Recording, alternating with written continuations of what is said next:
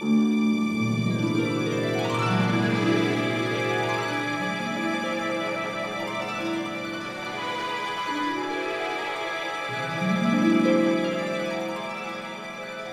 Fredrik Gertten, and I'm the filmmaker. And I'm Leilani Farha, and I'm the advocate. So we are rolling, and how is life over in your bunker, or in your bunker country, Canada? Is it everything fine? We just had a long weekend. It's called Thanksgiving here. It's an amazing weekend only because you get to eat a lot of food and the leaves are changing color. So it's just gorgeous, stunning everywhere. So you kill birds and then you watch leaves. That's right, but I happen to be vegetarian, so I don't engage in the killing of birds, but I kill fish, actually. Okay. And then I eat them. Okay, so that's how you... Thanks to giving. That's how we roll. That's fine. Yeah. Okay, and work-wise, are you busy building the shift, I guess? Yeah, some cool stuff going on. Last week, we launched the Global Homelessness Action, which is different than most work on homelessness in that we're trying to get homeless people from around the world to actually claim their right to housing, which is unusual because normally people think about homelessness and charity, that they should just be given, some handouts. And we're trying to mobilize homeless people around the world to recognize that what they're missing is the human right to housing and that governments have an obligation. So we just started this sort of action last week and we got some really good feedback already. And we're going to post videos and audio clips of people claiming their right to housing who are living in homelessness. It's kind of cool. Indeed cool. Kind of cool. Indeed cool. And this is like the homeless population is also a group that most people don't really want to interact with. It's like it's very painful. It's easier to walk by than stop. I understand that feeling totally because it's very painful. Definitely. I co-directed a film in South Africa. Do you know about that? Called Josie Gold. I know about it. What's going on with Josie Gold? I've seen it. Yeah, it's been suffering a bit, as all most films. COVID. The closing of cinemas and so on. But it's actually for our listeners in Sweden, it's up now on SVT Play. And I think the same also in the Netherlands. You can also watch it in the Netherlands out. And in America, it's now playing in a festival in New York, which you also can catch in line in the United States. You should go to the wgfilm.com website and check out all those kind of facts.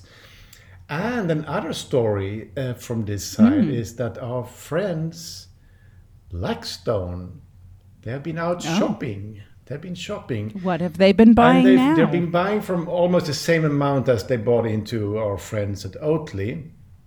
They have now been buying real estate in Malmö. So it's basically logistical infrastructure. But one of them is one of the oldest artist studio place in Malmö, which has a 20-year lease by the city. So the city is leasing this for 20 years.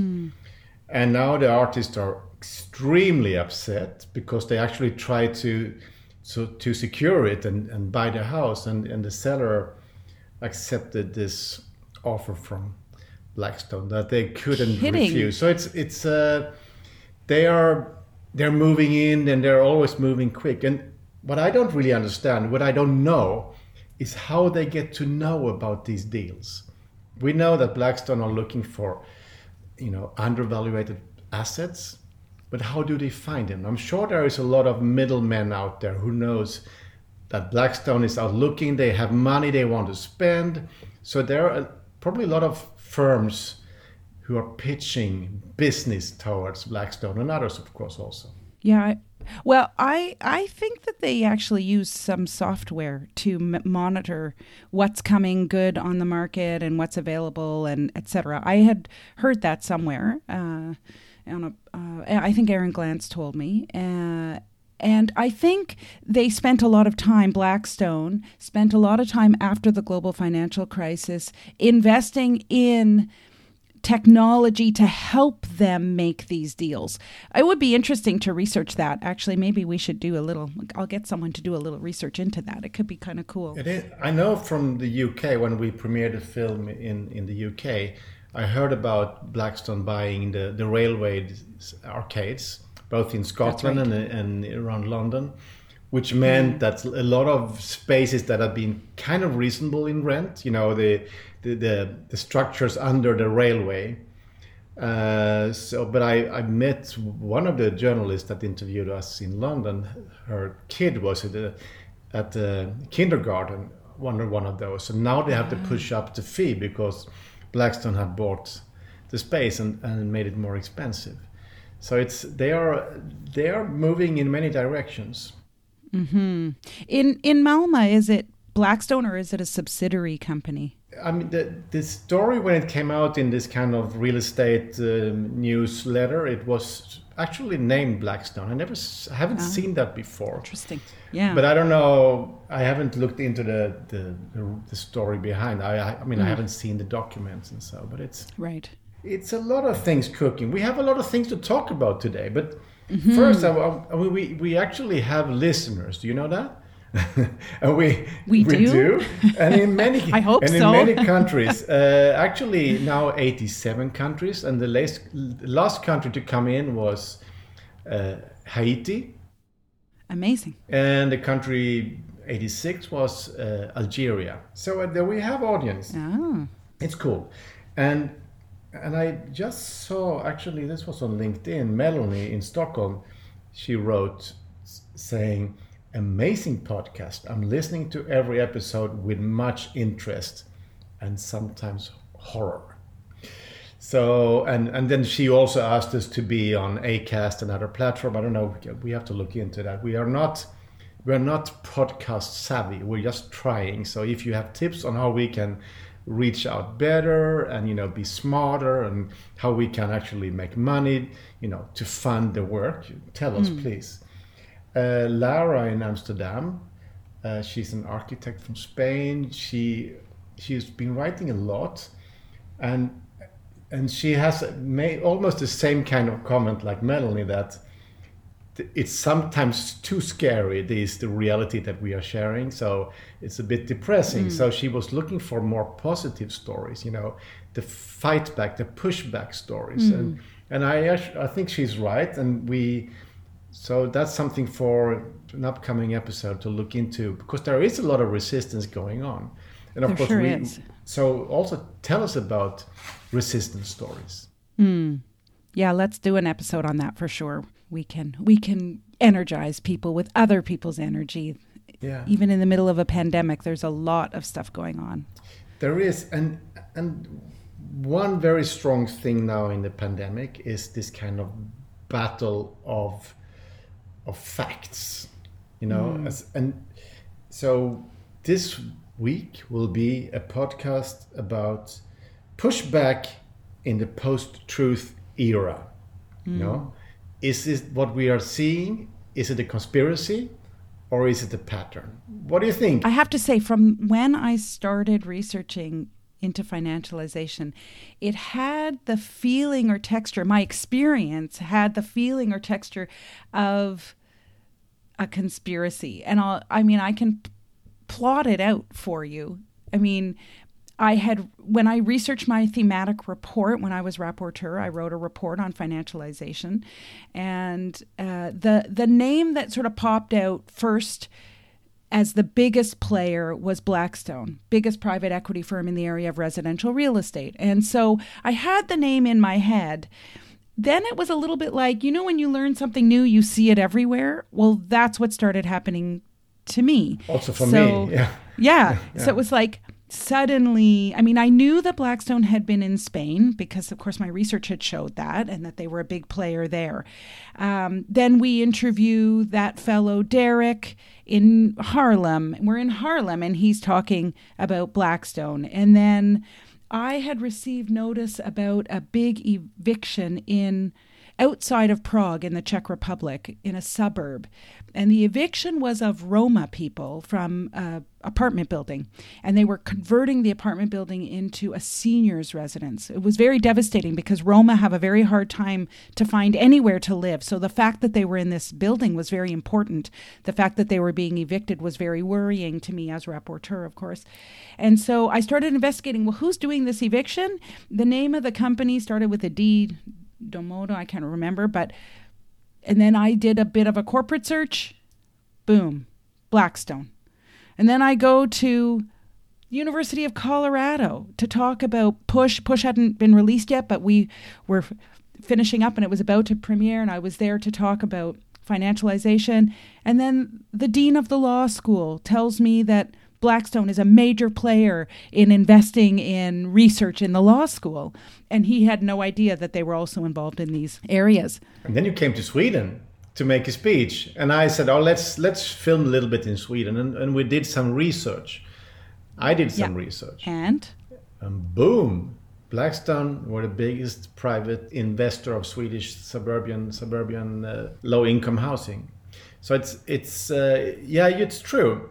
There is a feeling of conspiracy, but you know, I saw on TV the other day here in Sweden, but it's probably out in many countries. It's a doc called United States of Conspiracy.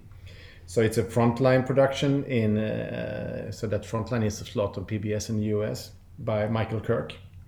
So it's following this crazy guy, Alex Jones, Infowars. You know, he said 9/11 was fake, you know, and he kept going. And the crazier he got, the more audience he got. You know, it became a very strong business.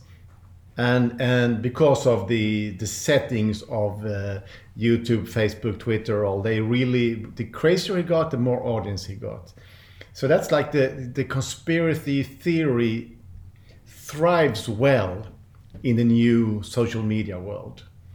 So and of course a lot of politicians understood that, and then of course Trump jumped in and entered his show and so on. And you know, this is the guy who also said that the parents of Sandy Hook, the massacre, were actors. Right.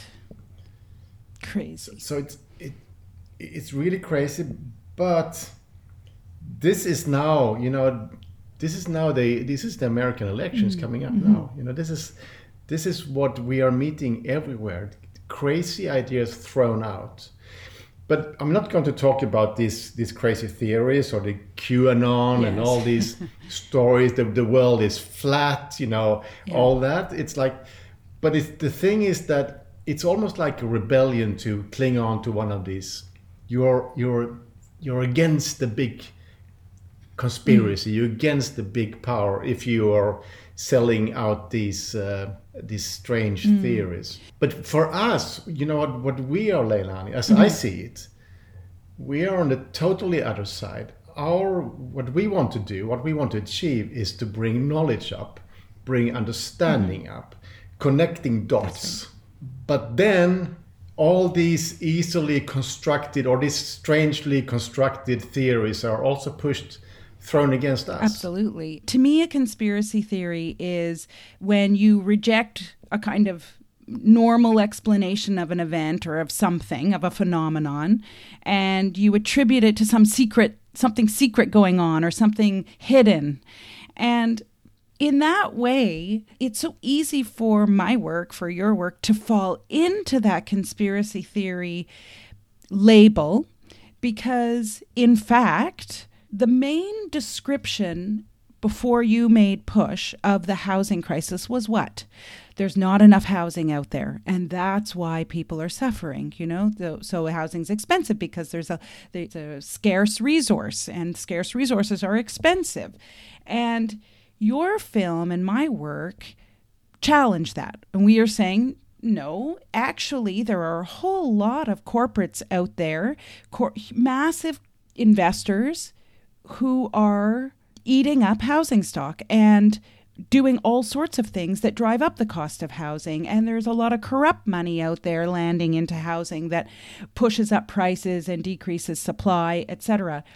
And what else do we say, Frederick? We say that this is happening under the radar. It's this silent monster invading cities. All of that makes it really easy for those who reject our analysis and our facts and our data to label us as part of some left-wing conspiracy theory type of people, which is ridiculous because I've met so many thousands of people now, hundreds of people across the world who identify a pattern and who are, I have all the stories, I have my notes, you film them, but you see how easy it is. Yeah, but I don't totally agree, because I haven't met so many people really telling me that I am a left-wing something. You know, I also meet a lot of people who are in real estate who say that you're totally right. And this is the problem. I mean, I was in a TV studio in Stockholm, and I met their financial expert. He was going to talk about the stock market, and he said, yeah, this is what's happening. This is what you tell in the film. This is exactly what's going on. There is too much money out there, and it's pushing up the prices, and this will not end well, was his line. You know, so I think a lot of people can see it. And of course, you're right, we're in some kind of language war. And if you go back to, you know, we talked about the corona, you know, there is a lot of popular sense out there saying this is something behind, you know. There is big pharma going out there, and they are the reason that we're locking down societies, and like a big conspiracy. It's almost like Trump is almost saying the same. Like it's like the deep state and the big pharma and Bill Gates is going to take the election away from him. So of course, sending in doubt is a classical way. And of course, the left could do the same thing and say Blackstone is a conspiracy. I don't want to go there. No, me neither. No, because I think we see Blackstone are real, and of course they are in many ways, as Stiglitz says in our film, they're in action, they are evil. Their actions are evil. But then a lot of people, or a lot of money that goes into the Blackstone products could also be our own savings, our own pension funds. And we have no idea where that money lands and what effect that money has. So it's very much a system that is evil.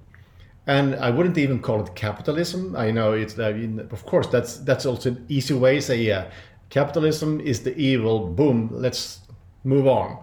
But of course, this is a very extreme part of this the economic system that has these effects, and it's also partly a new part of it. One of the things I have to say that happens in my work, and it's to be a responsible human rights advocate, I have to make sure that I'm not overinflating or inflating a phenomenon, creating something where there's nothing, or, you know, there's a responsibility to properly document and name infringements on human rights. And there were times, and not so much now, but there were times as I was researching and talking to people, and where I would start to feel like, am I overblowing this whole private equity control over housing? Have I created a monster that isn't there in my own head, in my own work?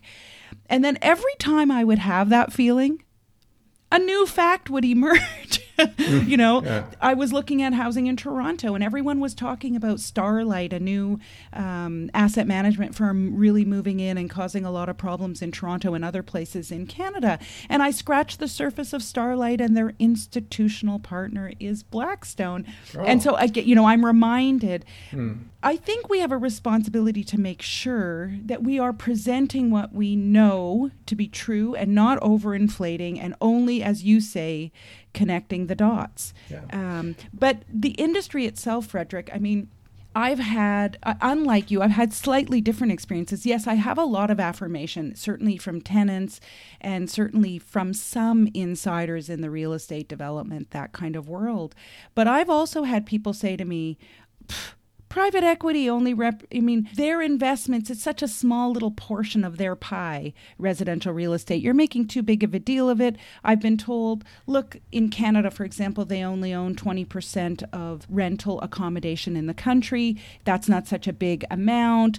See, and that way they start making me feel like I'm being more of a conspiracy theorist than a human rights advocate. And I think Blackstone for sure wants to minimize like who they are and what they're doing. And so they want to play themselves down, and that goes for the whole industry. They are not. I mean, we kind of made and we're about to make them a household name in some way, which they had never been before. So that's why the newspaper suddenly can make a headline with Blackstone, because it has a value of some kind.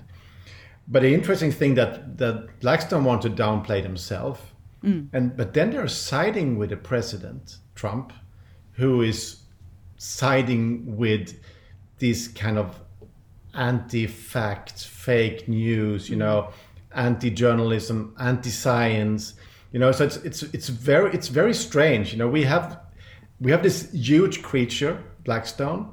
They don't want us to see them and to understand them, and then they are, that's why this link with this Alex Jones and Roger Stone, who was this guy who worked with Trump, and like this kind of guy who's been around forever in the Republican Party, and then with Blackstone. So it's like you have this really cold side, very efficient, very rich, and then you have the lunatics, kind of working for the same. It's hard to understand. And I think. And that's one of the reasons that we have to be very sharp in what we do. Quite often our message when we meet people at screenings, to ask people to map your own community. Who are the new owners? Who owns the homes in your community? Who are the new owners and how are they funded? We're talking about this Norwegian-owned company based here in Malmö called Heimstaden, which is like they're big in Sweden. They bought 44,000 apartments in the Czech Republic of Blackstone. Now I got an email yesterday from activists in Berlin and said, Fredrik, can you help us? Because Heimstaden, they have just bought 146 buildings in Berlin. It's a lot. And so they're moving in and they want to have contact with people who have experience here. So and of course, it's not only about understanding Heimstaden or Akelius or Blackstone, it's also say who are their funders, because it's quite often pension funds and so on. So that all that knowledge, we need to keep digging it up, and you need to do that in your own town, because that's the best way of fighting back, conspiracy or not. But I think it's by understanding it, and we will also make it less of a conspiracy, I think that's right. I liked what you said. I hadn't thought about that before. The link between Blackstone and Trump and then fake news. And I have to admit, when the whole fake news thing started with Trump, I actually didn't even understand it. And it's only recently, I think, because I'm not traveling, I actually am watching the news more, and I'm now suffering this U.S. election because in Canada our media is completely. You shouldn't watch the news. It's a bad thing. It's a very bad thing. Yeah. And but in any event, it penetrates our airwaves here, and I think from a human rights advocate point of view, the idea that people can just make up facts and present them as the truth, which is in fact what Trump does when he names fake news and creates his own. I mean, we saw this in his entire approach to COVID, for example. Yeah. It is so undermining of the Human Rights Project because, well, at least as I see it in my work, I mean, so much of what I've been trying to do, especially in the last 6-7 years, is bring forward the stories and experiences that are true of everyday people around the world who are not able to have a decent home and can't afford it, being evicted, etc. And if in one quick act someone can say, that's fake, here's the truth, everyone around the world is fine. Yeah. It's pretty scary, and it completely undermines the project, right? It is. And we need to understand what Trump is doing is shifting the focus. It's a technique, and then we tweet, or a lot of our friends tweet and Facebook and so on, say, oh, he's crazy. Have you seen, he's crazy. And then they post his stupid comments. And then you also become a part of the whole the game show that he is. Remember the tobacco industry. When they started to get problem, when people found out that you actually get lung cancer from smoking cigarettes, the tobacco industry developed a technique. What was that? It was to send in alternative science. Yes, it might be true that you get cancer, but there is also, these researchers says that you can actually get healthier by smoking cigarettes. So they by sending in alternative science, it became like, okay, so this research said this and the other says this. So it's like a way of taking down the real story and making it less dangerous. And you can see that coming up. Well, you have the classical denial of the Holocaust, of course. That's also the same kind of technique. You start to send in a lot of counter science, counter stories to make this horrible story less, true. And now we have the climate deniers, So it is a part of the same thing. And I still believe that what we have to do is to keep telling the true stories and not enter into their ball game of stupid things. And I think that's, the success of Greta. I'm still proud from being from the same country as Greta. Absolutely. Yeah. She's amazing. Yeah, she's amazing. But she is also very clear. Listen to science. Of course, there is a lot of counter science being sent in the same way, but she's sending out facts, and she's doing that day by day by day. And I think we have to do the same things about the factors that are destroying our cities and our lives. So instead of going all the way into their world. No, I think that's right. That's part of why we started that global homelessness action, was to flood as much as we could and create the narrative that homelessness at the scale in which the world is experiencing it cannot simply be about drug abuse and laziness, which is, or criminality, which is what's normally attributed to homeless people, and that there's something bigger and structural going on here. The only way to do that is to get that kind of people science out into the public domain. So, yeah, we have actually some more letters from listeners. I'd like to hear. Then we have a guy called Marcus, and he said we made a comment in the podcast about, this illegal money, when the criminals move in and then they pass it on to the next generation, and suddenly it's white. You launder the criminal money. And he says there's actually a film about all that, and that's The Godfather. So The Godfather is basically about that, and in The Godfather 3 it's very much about that, because then it's the Vatican's real estate that they are. It's all about the big fights. It's actually true, and I'll have to go back. I was pretty young when The Godfather came out, but I did watch it. I was young, but I watched it eventually. But I've never seen Godfather 3, so now I have. Because at that time the Catholic Church was a big real estate. Of course. And I guess they still are. But it was, But I remember that film as a part of this. This was also. The murdering of a socialist pope, in this, that is also in the film. Okay. Okay. Anyway, that's from Marcus, but we have Patreon. Patreon is a way to support the podcast. We're kind of new at this. We don't really know how to fund this podcast, even if we have audience in many places. We still do this on our bleeding knees. But we have a few patrons, and we love them a lot, because they give us like $5 a month, So you please be one of the Pushback patrons. You go to patreon.com, search for Pushback. You can also go to the pushthefilm.com website and find out more. But Simon and Harriet in Norwich, UK say, we love your podcast. That's nice. The themes you cover are so essential for people to hear. We love to hear investigations into the tomato industry in Spain and the exploitation of the workers from North Africa there. Thank you for your work. That's actually a good story. I mean, as I did a film. You know it? Oh yeah, I've been driving through that area, and it's south of Spain, and it's driving through. It's almost like driving through a refugee camp because it's only white plastic all over the valley. Yes. And it's so much pesticides. It's harmful for nature, for workers, and of course you're right, Simon and Harriet, that this is a place where a lot of immigrants are working long hours for very little pay in a very harmful environment. So if you want to buy Spanish tomatoes, don't buy them from that Almeria region. We have that, in the province in Canada where I live, in the south of the province.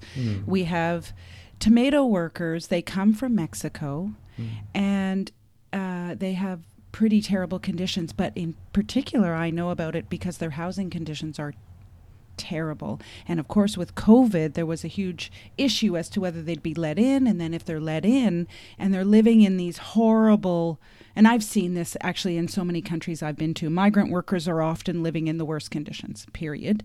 It's tough. I would say if you want to buy, when you buy food, try to buy organic and also grown in as close as home as possible. That's right. And if it has traveled far, try to also include fair trade, which I think is really important. I know it's not as strong in Canada as it should be, but there is a fair trade Canada, because I went there and showed my bananas films for them, and it's really cool people. So support them. In Maine, I will tell you, Frederick, if you go to like a mainstream grocery store in my city, it's almost impossible to get a banana that's not made by Dole. There's one fair trade place that distributes to one grosseteria. It's almost impossible. So we have a message from another patron. He's Joe Adino from Tucson, Arizona. And he's active in the Barrio Neighborhood Coalition and the Historic 4th Avenue Coalition in Tucson. And they're fighting displacement and gentrification in the city. And he says, I want to know more about how we convince all levels of government to get on board with making smart, sustainable development work for our communities. We are all battling the same problems and organizations, so I'm happy to support those who are with us in the fight.